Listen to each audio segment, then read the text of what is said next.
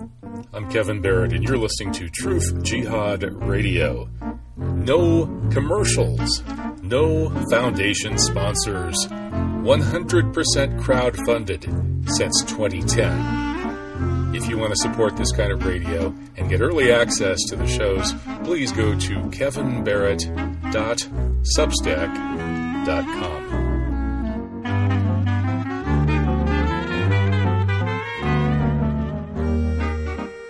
Welcome back. This is the second hour of Truth Jihad Radio. I'm Kevin Barrett, bringing on people who have interesting things to say that the corporate media will not attend to, or if it does, it will merely ridicule or distort. You just heard some amazing stuff from Reagan Bush White House whistleblower Barbara Honegger in the first hour. Moving on the second hour, our scheduled guest is R. Michael Fisher, the founder of Fearlessness Studies. At least I would call him that. I'm not sure if he's actually been formally given that title. He's written a number of books on the world's fearlessness teachings and various aspects of how to get beyond fear, which is, of course, very relevant for this particular show and the topics that we deal with. We're going to talk about Marianne Williamson. So, hey, Michael, how are you? Hi, good day. I'm doing really good here, Kevin.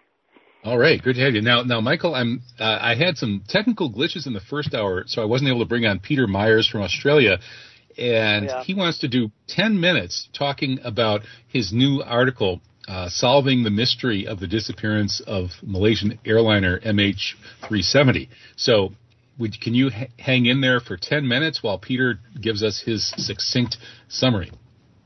No problem at all. Okay, and it's a pretty fearless summary, so take it away, Peter.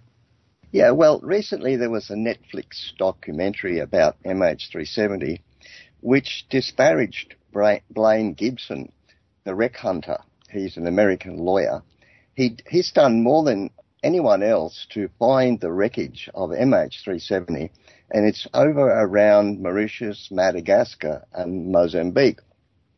And the usual explanation is that it went down along the seventh arc and that it floated all the way across the Indian Ocean.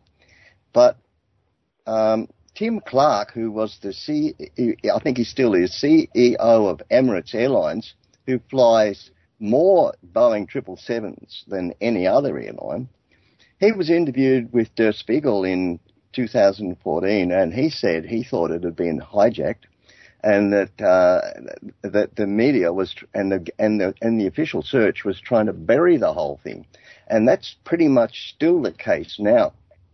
And he also said that when a plane goes down, there's always a debris field, but there was no debris found in the seventh arc area. That's where everybody was looking. Went over in the Western Indian Ocean, and that the CIA had some sort of involvement, and they seem to be trying to stop us from looking there.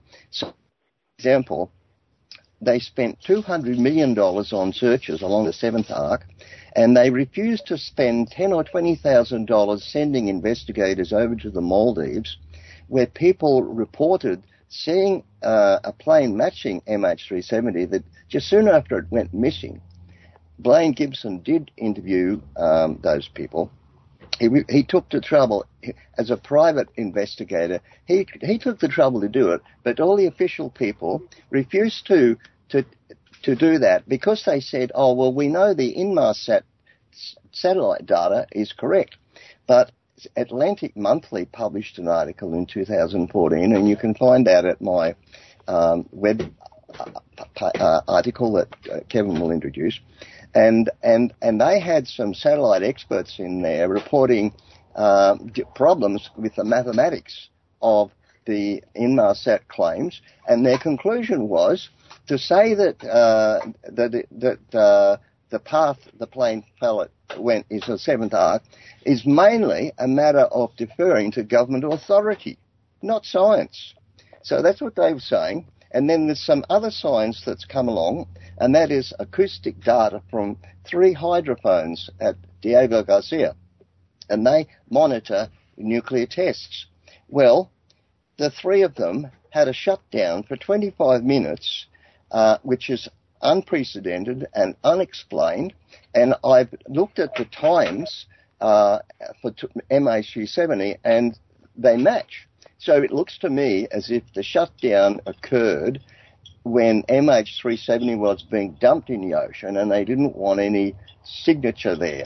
So the two explanations in terms of the plane going west, one is that it flew direct to Diego Garcia, and the other is that it flew to the Maldives, where it must have landed and been refueled, and then took off again and was sighted at a southern atoll of the Maldives, Kuta Huvadu, at times which matched the whole thing. And then from there, if it went, what would have happened if it did land in the Maldives? And let's assume this is a CIA hijacking to take cargo or passengers off that were headed to China and wanted to intercept.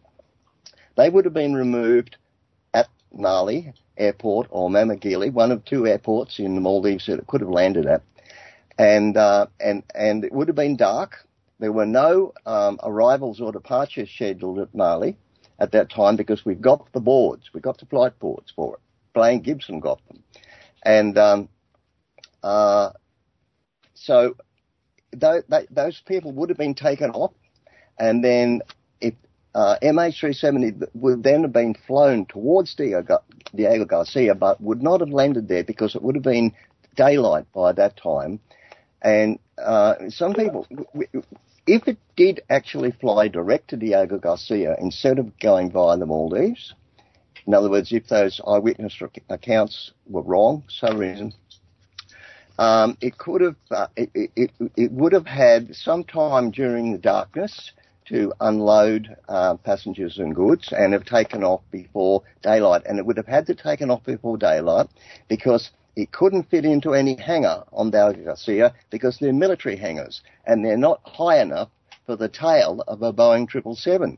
So they definitely wouldn't have had it there in daylight hours. So either it flew direct there and took off before sunrise, and I've got all the times of the sunrise and etc. in this article. I looked them up years ago, and I've given you the web pages where I got the times from too. So either it flew directly to Garcia and stuff was taken off, and then it took off before sunrise and headed south towards Mauritius, Reunion, and was dumped in the ocean, or it flew to the Maldives, refueled, passengers and cargo were taken off, and they would have been headed to Diego Garcia either with a small plane or a boat and wouldn't have attracted attention. And then the MH370 would have taken off and been sighted over the southern Maldives and then headed to over near Diego Garcia, but not landed because it's daylight, and been dumped in the ocean. And if you look at the acoustic data from a scientist in London, where these hydrophones were turned off, there's evidence presented there. It's a reasonably good case, and it shows the direction of the plane as well. Well, you might say, yes, it's not a total proof. Well, of course it's not a total proof because we haven't found the plane. But the point is they don't want us to find the plane, because that's why they're keeping everyone oriented to the seventh arc. And I liken that to the broken wing display of a bird, a wild bird, that's trying to stop a predator getting to its nest. So it mounts this display pretending to be injured, and it makes it look as if it's going to be an easy catch. So the predator chases it and goes away from the nest. Well, that's what they're doing. The nest, in this case, is over in the Western Indian Ocean. They don't want to search there. That's why there have been death threats against Blaine Gibson. He's been in hiding for 6 years now, and that's why he's disparaged in the recent Netflix documentary, because he's actually found a number of pieces of wreckage himself over there. But the other thing he did was there were locals in those places who were finding this wreckage, and they were using it for stuff innocently. And he got onto the media over there and explained to them what this was all about, what these pieces of wreckage were about. And that's why there have been more than 30 pieces collated now of MH370. And why would you go and disparage a man who's devoted years of his own life and money to track this down when the authorities haven't wanted to? And he even interviewed the people, eyewitnesses in the Maldives, and the authorities and the media couldn't be bothered to do that either. And then why would you disparage him? You see? And so when you connect the dots, you can see that there's a good case for saying that they don't want us to find this plane. We don't know exactly what was on it or who, but if we could find the plane, there would be a lot of questions answered then, and it would raise more, and they just don't want that. So briefly, Peter, before we let you go and get on with the fearlessness and Marianne Williamson discussion, what about the motive for this? You speculate in your article, which is headlined MH370 Solved, the CIA and the Broken Wing Display, which I posted the first part of it with a link to the full article at Veterans Today, and there's also a link here on my radio page, which people can find by going to truthjihad.com and then clicking on the radio link. So it's a wonderful article. You speculate that the motive for the CIA kidnapping this airliner would have been to prevent technology transfer to China. What's the evidence for that? Well, there were 23 scale, that's Motorola, engineers on the plane, and there was a secret cargo, 89 kilograms, added to the flight I believe the flight manifest has never been published, but one of the people who lost his family found out, and the details are on this web article too, that a secret piece of cargo was added to the manifest after the plane left. So we don't know exactly what that is. And then I better mention pilot suicide. The point is that if either of these pilots wanted to suicide, why would you fly 5 hours as per the official figure? 5 hours in order to suicide. Why not get it over with in half an hour? I mean, that is ridiculous. And the media who keep touting this pilot suicide thing, they fail to ask certain questions of the media, like how come military radar at Singapore and the US radars which cover the Straits of Malacca, a bottleneck, a choke point, and on Diogo Garcia, how come none of them picked up this plane? I mean, they have over-the-horizon radar, and they didn't submit anything at all to the search. No U.S. government department did, the FBI and so on. It's the dog that didn't bark. They didn't submit, they didn't help at all. They would have had a lot of military data from their radar stations, and basically, because this is ostensibly a civilian matter, they just didn't offer any of it up. So basically, the theory is that this plane was flown as a drone, and that I did an interview with Phil McConnell, who's a 747 captain and an F-16 fighter pilot as well, and he said that Boeing and Thales both have patents on uninterruptible autopilot, I think it's called. And that is technology for flying these planes remotely. And all modern planes can be done. They will all be flown as a drone. And that would include turning off the transponders and things like that. They don't have to have someone going down there to switch it off. It'll all be done remotely with the same technology that hijacks the plane and flies it as a drone. And Peter, I'm sure you know that Dan Hanley, who's also worked with Phil McConnell, has done a lot of work on the uninterruptible autopilot being employed for remote hijackings on 9/11. But that's another topic, because it's probably time to get on with our scheduled second-hour guest, R. Michael Fisher. And people, this is a great article, though, Peter, and it's really necessary. In the past, your video that you made with me on this show years ago, it's called, MH370 Mystery Solved. It accumulated 81,000 views on YouTube. and then they nuked my channel. So I put it on Rumble today, and I also provided links to your new article, MH370 Solved, the CIA and the Broken Wing Display. And again, people can go to truthjihad.com, click on the radio link, and get the full story. So great work, Peter. I think you've pretty much cracked the case. At least this is a better interpretation of the evidence than any other I've seen. So good work. Thank you. And I am looking for any feedback that people would like to send me.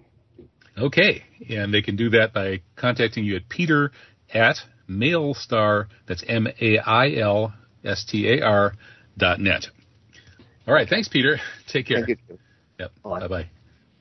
That's Peter Myers, an Australian researcher. Great new information on MH370. At least some of it's new. But the world hasn't caught up to the part that isn't new either. So anyway, let's get on with the fearlessness topic with our Michael Fisher. Well, Michael, you think Peter has to be fairly fearless to be taking on the CIA in looking for what happened to MH370? Yeah, for sure, of course. So, at some level, you can see that anytime we are bringing secret or knowledge that's being disqualified or marginalized, that we do have to bring together our bravery, our courage, and, in the potentials of even perhaps, sacrificing some parts of our life. And you can call that spirit of fearlessness, as I like to call it. You can just call it bravery, whatever you like, but it's certainly a moral courage, just on more common terms. People sort of make fun of these new academic disciplines, like in the movie White Noise, based on the novel by Dan DeLillo. The protagonist is a professor of Hitler studies. In fact, he's the founder of the entire field of Hitler studies. And of course, that's a parody of this tendency to come up with these new offbeat areas. But frankly, Michael, I think fearlessness studies is one that really would help the academy if there were departments of fearlessness studies. Frankly, my job at the University of Wisconsin in 2004 through 2006, trying to get their attention about 9/11, would have been a lot easier if there was a fearlessness department to talk to, but unfortunately there wasn't. Well, let me just clarify. I like the analogy. Certainly, I come out of academia, too, and I was doing my PhD in 2000 and wrote my exams in 2001, 4 days before 9/11, and handed in my comp exams. And the topic of my comp exams was the culture of fear in education. Oh, no. Education faculty, 9/11 hit 4 days later. Man. And I thought, oh boy, this is going to be really great for my, career, and horrible for a lot of the world. But another part of me was smiling, right? It's like, this has been my research for 20 years, and I can't wait to. Well, it turns out that the academy and education faculties were not very interested in pursuing fear or listening to me either very long. But I just wanted to be clear that in 2006, I did publish my first academic article in a journal of curriculum theorizing, a very, respected tier journal in education, and it was actually on fear studies. So my area is fear studies, and fearlessness is definitely the sort of dialectical component, right? I basically was arguing that if you're going to study fear, let's also study fearlessness at the same time. Now, somebody might say, well, why don't you just study courage? Fear and courage, or something like that. And I said, well, the literature shows me, when I actually searched around the world, that fearlessness is way more interesting than just courage. It's a lot deeper. It goes back into religious and wisdom traditions. Courage does too. But, back to the Bhagavad Gita, for example, fearlessness is actually talked about as the virtue of all virtues. And in that passage, it was basically, I'm paraphrasing, if fearlessness isn't put properly in place in the virtues sort of syndrome or the hierarchy, all the other virtues will collapse without fearlessness at its base. I think Mahatma Gandhi obviously adapted that for his peace activist Satyagraha movement, and others have used fearlessness. But what I also noticed is that, for example, when you look in the Abrahamic tradition literatures, again, as a scholar, I'm going, who's using this term fearlessness? How are they using it? How are they using it related to fear? I found in the Abrahamic traditions, they don't like to use the word fearlessness. Now that, in more popular Christian and other websites, you'll start to see them using fearlessness now. I'm at the point where too many people use fearlessness, but not carefully enough. Mm-hmm. Yeah. I mean, from the Islamic perspective, we would say that this, even though there isn't really a word fearlessness that shows up in Quran, I don't know about the other literature, but the idea, I think, is there, especially in the whole career of the Prophet, peace upon him, and all the other prophets as well, that the basic notion of prophecy, as we get it in the Quran, is very much related to the fearlessness of these people who have a kind of a divine dispensation and who break with the hypocrisy and oppression of the leaders of their society, and then stand by their vision even at great risk to themselves. I mean, this is the same pattern, this kind of archetypal pattern over and over with all of the prophets that's presented in Quran. So I think that the idea is there, even if the word isn't. I think I agree. The prophetic tradition, and certainly, be not afraid is apparently somebody's actually counted. It occurs more times than any other phrase in the Bible, for example. Mm-hmm. So let's go to world leaders now, because once I was in education, I'm sorry. In the Quran, they fear not, and neither shall they grieve. All right, those are the people who are on the path to paradise. Very good.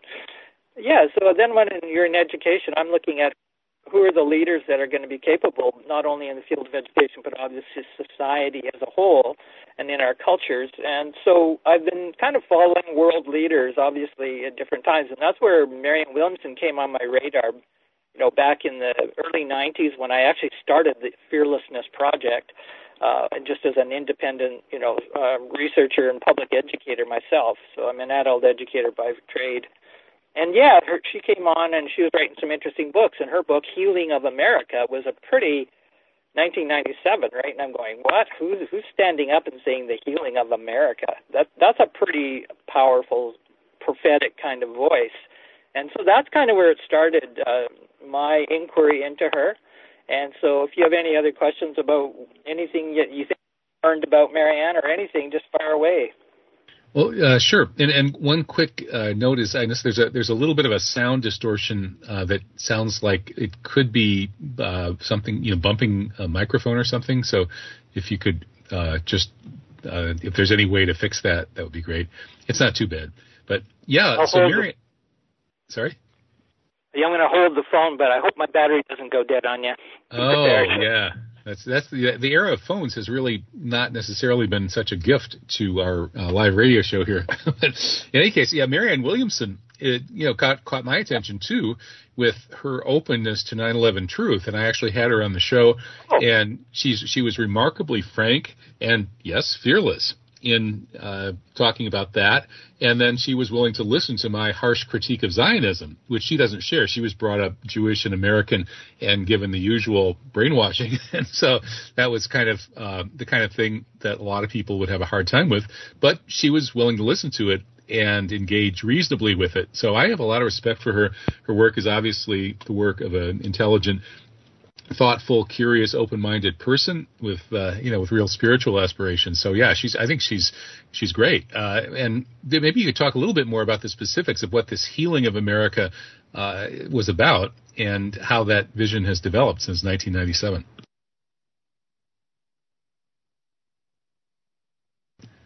Uh-oh. I hope Michael's phone didn't die.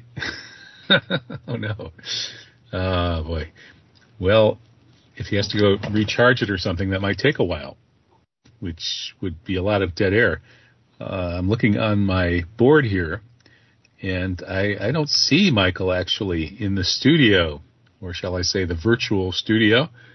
So it looks like we lost him, and so his unfortunate prognostication of losing his cell phone power seems to have come true.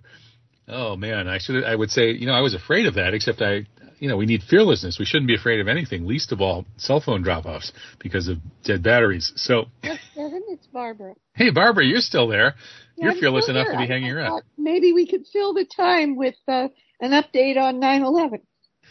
Yeah, sure. Well, okay, yeah, because Michael was just saying that he turned in his big dissertation, putting him into this fear studies or fearlessness studies field a couple of days before 9/11.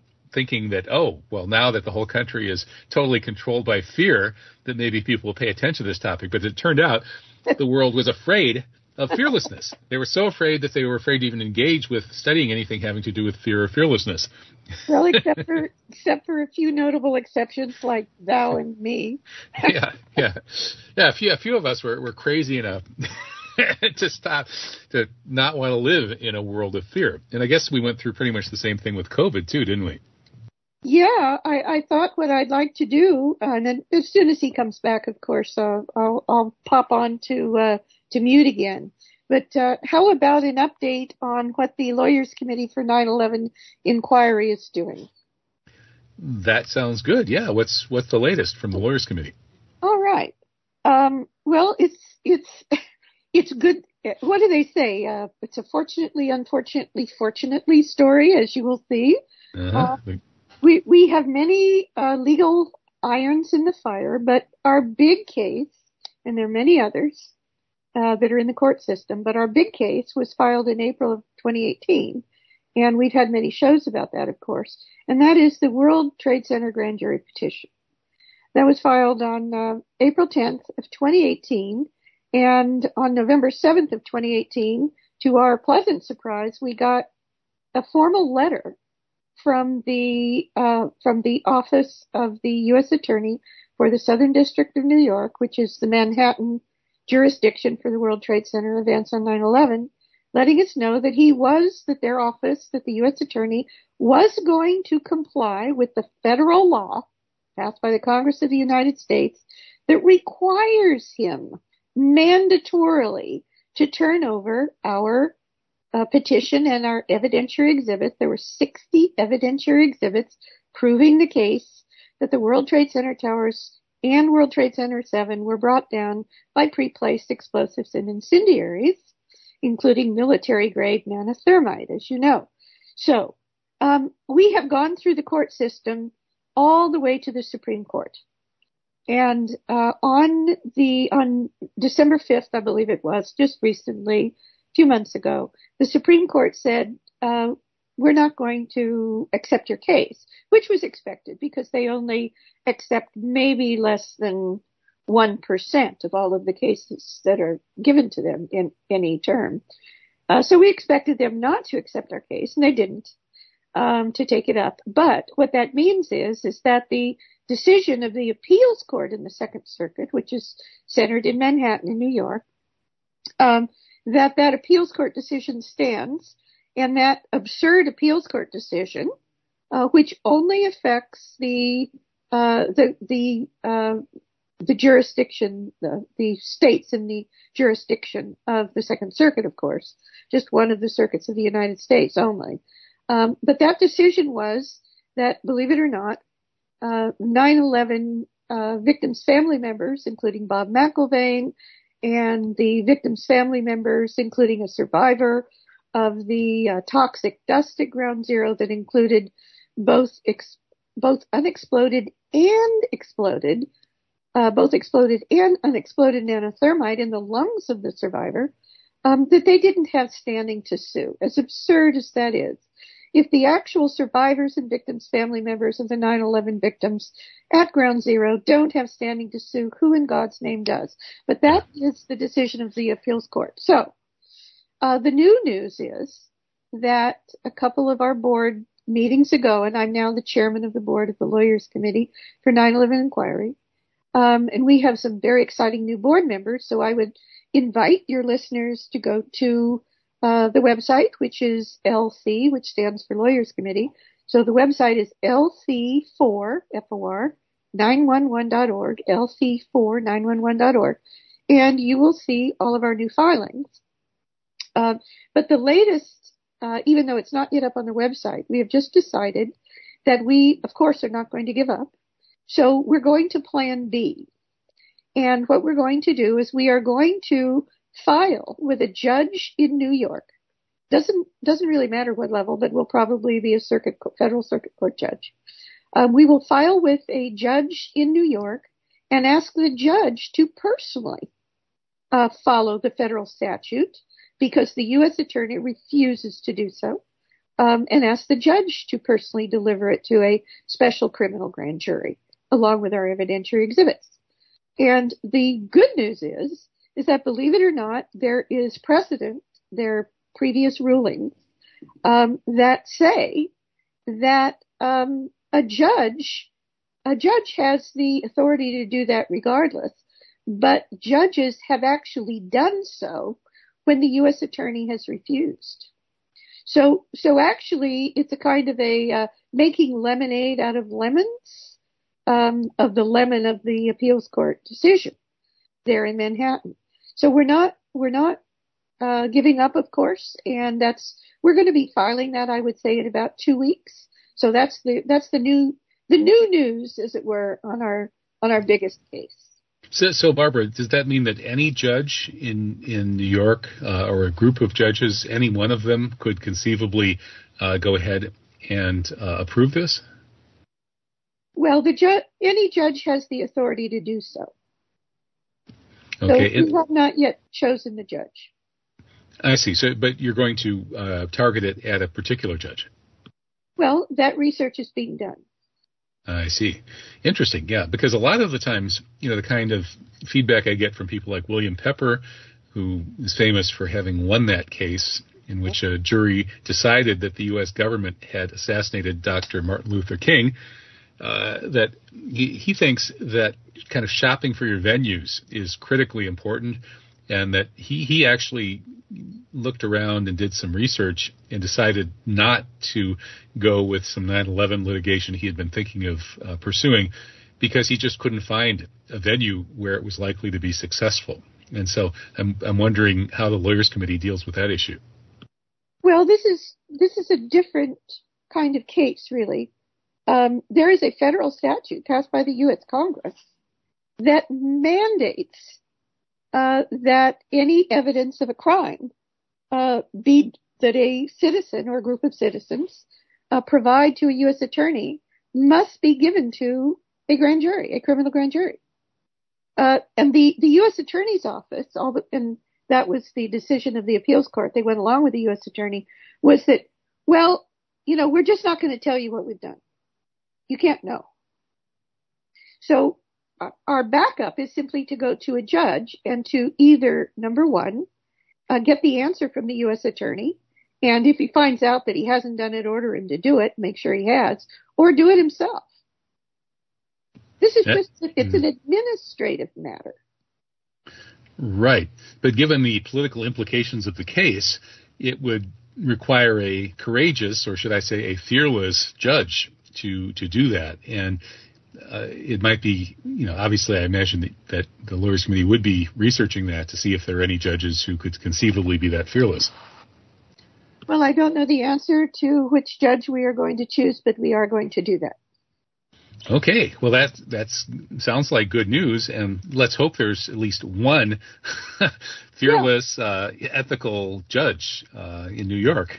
Yeah, the right wing in this country is doing that. There's this judge down in Texas, in Amarillo, Texas, where all of these right-wing leaning cases have been court shopped to him, because if you go to his court, he's the only judge who hears the case. And they already know how he's going to rule. And he's been ruling right and left for right-wing causes. So, it happens. And Danny Sheehan, I think you just quoted Danny Sheehan, I believe. Daniel Sheehan, who is on our advisory board, by the way, our advisory committee for the Lawyers Committee for 9/11 Inquiry. Danny Sheehan, the only case in his very important book that everybody should get, it's on Amazon. It's called The People's Advocate. And in that case, world famous attorney Daniel Sheehan, who's a personal friend and colleague of mine here in the Monterey Peninsula of California for 45 years. In Danny Sheehan's book, each chapter is one of the amazing cases that he has won. He was an attorney for the New York Times in the Pentagon Papers case. He was an attorney for the family of Terrence Silkwood, and he won that case. He was the attorney for the big Iran-Contra case against North and Secord and Hakeem. And what you learn in that book is he's won all of his cases except for one. And that was the Iran-Contra case. And they weren't going to let him win that case regardless. But in the book, and in his interviews about the book after it was published, he makes the very important point that he made a big mistake by not researching which court and which judge to bring that case. Because it turns out that Judge King, who was the judge in that case, was basically the CIA's fixer judge. And if he'd done a little research first, he would have realized that. That does bear out the point that if you're going to go to court, you should know whose court you're in. I've definitely known some folks, including my friend Jim Fetzer here in Madison, who have had problems. There's a famous quote, I can't remember. It's so famous, I can't remember who said it, right? But the quote stuck in my mind, and it's something like, don't tell me what the law is, tell me who the judge is. Right. Yeah, they do kind of rule their courtrooms and they have big say in what kind of evidence ever gets looked at, and even whether anything even goes to court. So, yeah. So Michael Fisher does say he is available. He has a different phone with the same number. But apparently, if Mr. Rowe in the studio is listening, maybe, Mr. Rowe, you can call Michael Fisher at that number that you have, and it should work this time. And well, maybe he's charged up his. Yeah, he says he's standing by. He emails me. And he says he's standing by. But hello. Oh, there he is. Hello, Michael. Okay. How are you? Hi, good. So was that your battery that ran out, or was it the fear police that got you? It was the battery, and then I had to run upstairs to get the wall phone, and man, yeah, this is one of the many reasons why I don't carry a portable tracking device that can also make phone calls. I'm the last man on earth without a cell phone. But yeah, so we were talking about Marianne Williamson and how in 1997 you looked at her call for the healing of America and were very impressed. And so maybe you can get into some of the details about that, precisely what needs to be healed and how, given that, for instance, Trump actually just called for a Truth and Reconciliation Commission. And that's a great idea, although, Trump has a way of making a hash out of things that it sounds kind of good when he says it. But in any case, that's a Truth and Reconciliation Commission looking at all these kinds of issues that we talk about in this show probably would be just the ticket. And I'm wondering what Marianne is thinking this healing would entail. Yeah, so certainly back then, I think what I was impressed with is just she had a really good understanding of American history. She overviewed it very carefully, went back to the Founding Fathers and so on and so on. And she was really talking for her healing was a moral transition that was needed. So really you could just have put in a remoralizing or a revisioning of America. And that would be, of course, for her a just society and all the good things that go with, what democracy was meant to be in its ideals. Even though, she's very realistic that, history is history. And also she would basically say that America started on both the best and the worst of human behavior, right? And she traces that back. She does this in all her talks. As she's running now for the 2024 campaign, as you know, challenging Biden in New Hampshire. She's still using that rhetoric that, America, we have to understand, is it started on the best of this great new Constitution of liberation, and at the same time, 80% of the people who signed that Constitution originally were having slaves, and the black problem of American history is a scar that will not go away. And she says that's just the beginning of the moral turn, right? That we have to own that. So she comes, remember, out of the field of rehabilitation and counseling background therapy. So she's always looking at, we're in a sense addicted to our need to dominate, to oppress. And she will start with that kind of theory. And it's like for a leader in American politics to start with an oppression theory of that nature, it's like, I just do not hear that. So as a Canadian, I'm reading and listening to that book, and then I started studying her more and more. And I always kept saying in the back of my mind, she would be an interesting leader to run for president. Well, she tried politics a couple times, and so what I ended up doing when she finally put her hat in 2020 for the run for president again, wanted to join the Democratic Party, one of the main critiques, and it certainly started in that 1997 book, but now it's really heavy in her policies and in her speeches and talks and interviews, is basically the corruption within the Democratic Party. So she's decided to go as a Dem and, follow that route, but she's like very, very critical. So she's left of Biden and she's far left of most of the lefts in the Democrat Party as well. Not all. And certainly she was a supporter for Bernie and his run, and she was an endorser and worked on his campaign in 2016 when he ran.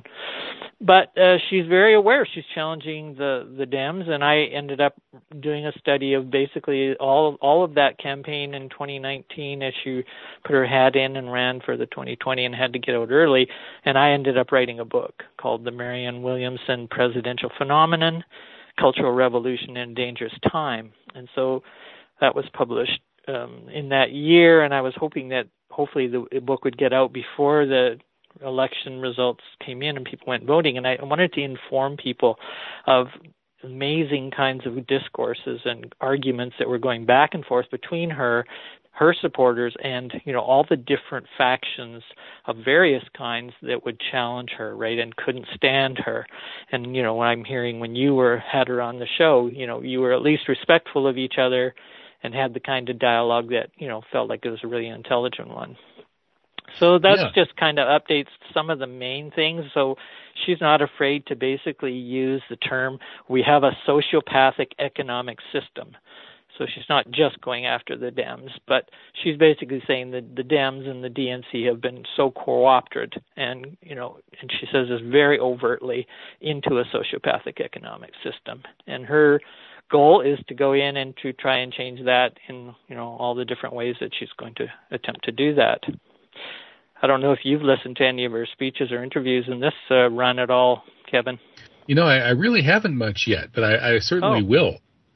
But so I basically am on board with her sort of core contention that, we need a healing, we need a spiritual awakening, that the problems in this country are past the point that just one or two policy fixes is going to change them. There needs to be some sort of great awakening at the spiritual level, and she's the only person really saying this, so I really respect that. In terms of the specific policies, I'm wondering what she is promoting to go along with that in terms of, are there legal initiatives, passing laws, changing, for instance, I would put shutting down our foreign military bases and bringing the troops home and officially declaring an end to the American empire. To me, that would be the single biggest policy move that would accompany a spiritual awakening. And I'm wondering what kinds of specific ideas she has. I think it's good if you just keep saying what you would think would be a good one, and I'll just say, yep, check. She would say that. Yeah, pretty much. I think she would, actually, wouldn't she? She seems really to kind of get that stuff. Yeah. I mean, she's sort of a founder. Like one of her policies for both the 2020 run and this one is she wants a Department of Peace, and that is to counter the constant absorption and sucking of great monies and corporate monies into, the big military complex. And it's not that she's anti-war. She wouldn't come out that way. She would just say absolutely last resort. And we have to learn to get along with people of diversity on this planet. And it's going to be very challenging because some players don't want to play that game. But she really is saying get that money back where it belongs, and there's been big subsidies. So I'm not somebody who goes into fine details of her plan or program. She has a website called Marianne 2024. She had one in 20, very detailed of her policies exactly.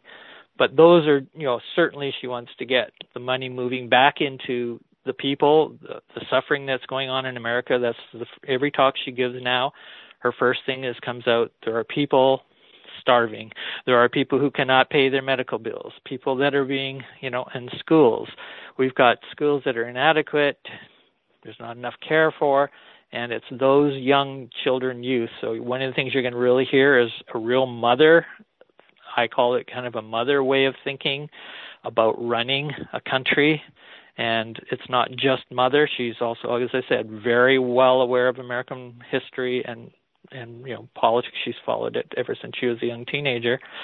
And she really is moving towards, as she said in one of her interviews, she says the reference for a real quality change. What would be that reference, she was asked in an interview, that we would know that we're on the right track as a country in this kind of healing, this transformation, this change from this, sociopathic economic system. She said it would be when a lot or the main parts of our resources go into how we raise our children. So the quality of life of our children, especially up to that age of 0 to 8, and she cites various literature from psychological studies, sociological studies, and if the 8-year-olds are not, we're talking all people, not just privileged people. If you're up to that age 8, she basically says if the evidence shows is if they don't have those securities and that places from both the home and people not having to work 2 jobs just to survive barely, if that, etc., that people, those 8-year-olds, not only are going to be more productive citizens, creative citizens for the future, but they will be resistant to ideological capture. This is a phrase she's been using in her 2020 run and now in this run. One of the things that we certainly see in America, I don't know, it's certainly your perspective, Kevin, I would imagine, and I'm not against polarization and challenge and conflict, but when that becomes sort of the modus operandi for all democratic conversation, we get to a point where we've got a lot of undermining going on.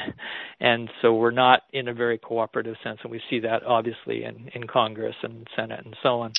So she talks about that vulnerability of children. She says that has to be a primary concern of where resources go. I think that's a great point. But I wonder if she would share my view that the left and the Democrats have at least as much to answer for as the right and the Republicans in terms of making life worse for children. That is, that, for example, when the welfare reforms were passed in around 1960, prior to that, the African-American families had been almost all, married couples raising children. All children had a father, a married father, or 90% did. And then by subsidizing unwed mothers having children, along with all of these other changes that came in the 60s with birth control pills and Cultural Revolution and so on, the black family was destroyed. And between that and shipping all the working class jobs to China, the African-American community in the United States is probably a lot worse off now than it was in the 1950s before all of the desegregation and so-called liberation came along. And it seems to me the right wing and the Republicans actually get the fact that the traditional family is an institution that you can't really replace. That is, that marriage is a way of ensuring that men who, when they are young and virile, are ready to just kind of naturally have instincts to rape, pillage, and take no responsibility for any offspring that they may create, that marriage is a way of using kind of the sacred to bring them into a productive relationship where they essentially promise to take care of a woman and any children that she may produce for the rest of her life. And that's what marriage really is. Without that, human reproduction, human families, and human society just completely falls apart. And yet we have this huge push to destroy marriage and destroy the family and destroy religion coming from the left. And I think that's what's caused 95% of the suffering of children. And now the left is pushing all kinds of gender madness, creating these contagious fads that convince imaginative children that they're the wrong gender and then getting them physically mutilated with this bizarre ideology, bringing in drag queens to pollute them at an early age and so on and so forth. So, frankly, I think that people like Ron DeSantis, who I don't have a lot in common with in other respects, and I don't appreciate his anti-China warmongering and things like that, but he's representing people of common sense on that particular issue. And so somebody's running as a Democrat who wants to save the children. Well, excuse me, you better break with 90% of the Democrats if you're going to do that. Yeah, and I think everything you said pretty much in many different ways. A lot of that she would be very sensitive to, and I hear it in her different challenges to what she, will sometimes refer to as, the secular left, and she's not against the secular left, but she's saying it's not the only way to understand the left. And the traditions of the left progressive movements in American history, going back, through hundreds of years, have often been spearheaded by religious spiritual groups. And there's no separation between spirituality and politics. So that is definitely one of her platforms. And again, you're just not going to hear any leader that I know of in America or North America speaking of that kind of integrated thought. And she'll then even move that, and I really recommend people, if they want to get a really, really good up-to-date understanding, her book, The Politics of Love, is which she published just before 2020. And that was her sort of manifesto for how a politics in America would look. So it's kind of her next healing of America, since her 1997 book, and so The Politics of Love.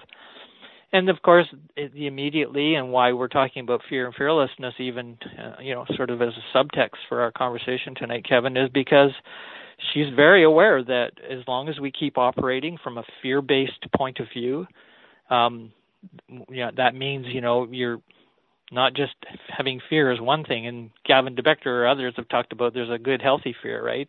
But it's like when fear becomes the basis for your lens on perception of reality. And that will often be of a deficit reality, a victim place, always seeing the enemy in the other constantly, which can lead to overall a kind of paranoia. Some people say, well, there's a healthy paranoia. Maybe it's an arguable case, but certainly paranoia that starts to move to the pathological side.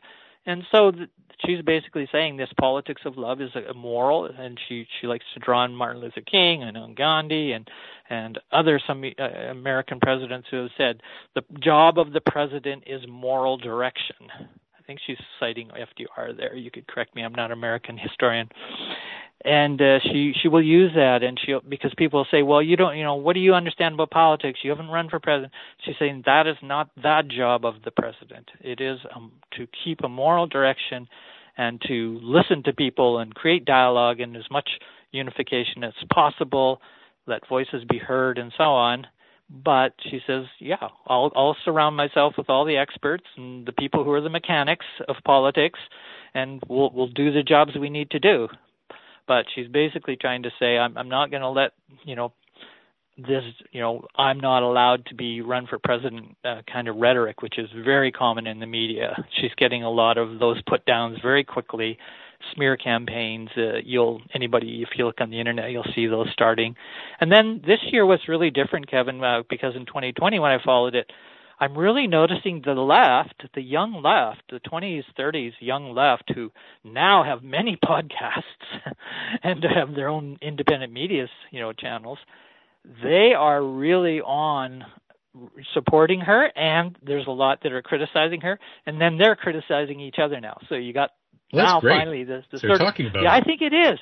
The secular left, challenging that hardcore sort of materialist approach, and challenging the others, and it's just like I've never seen such a good dialogue going on amongst the youth. Like they really care. And somebody said in one of the interviews, why is this all going on?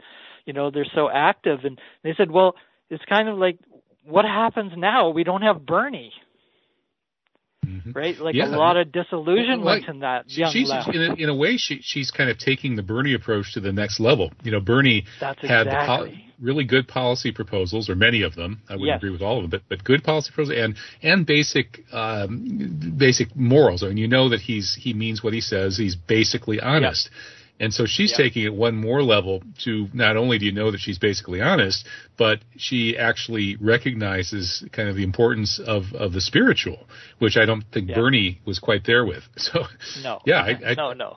Yeah, yes, I'm sure the young people that should be very stimulating and inspiring for them. And they're actually in some of the podcasts I was watching on, they're actually doing little teach-ins for each other on studying Marianne Williamson's texts and her books, and so there's a difference between listening to her speeches, but if you really want to dig in, you really want to dig into her writing too. So that's just something that I think is really important. Okay. I know you wanted to also talk about Robert J. F. Kennedy. I wanted to mention you wanted to spin.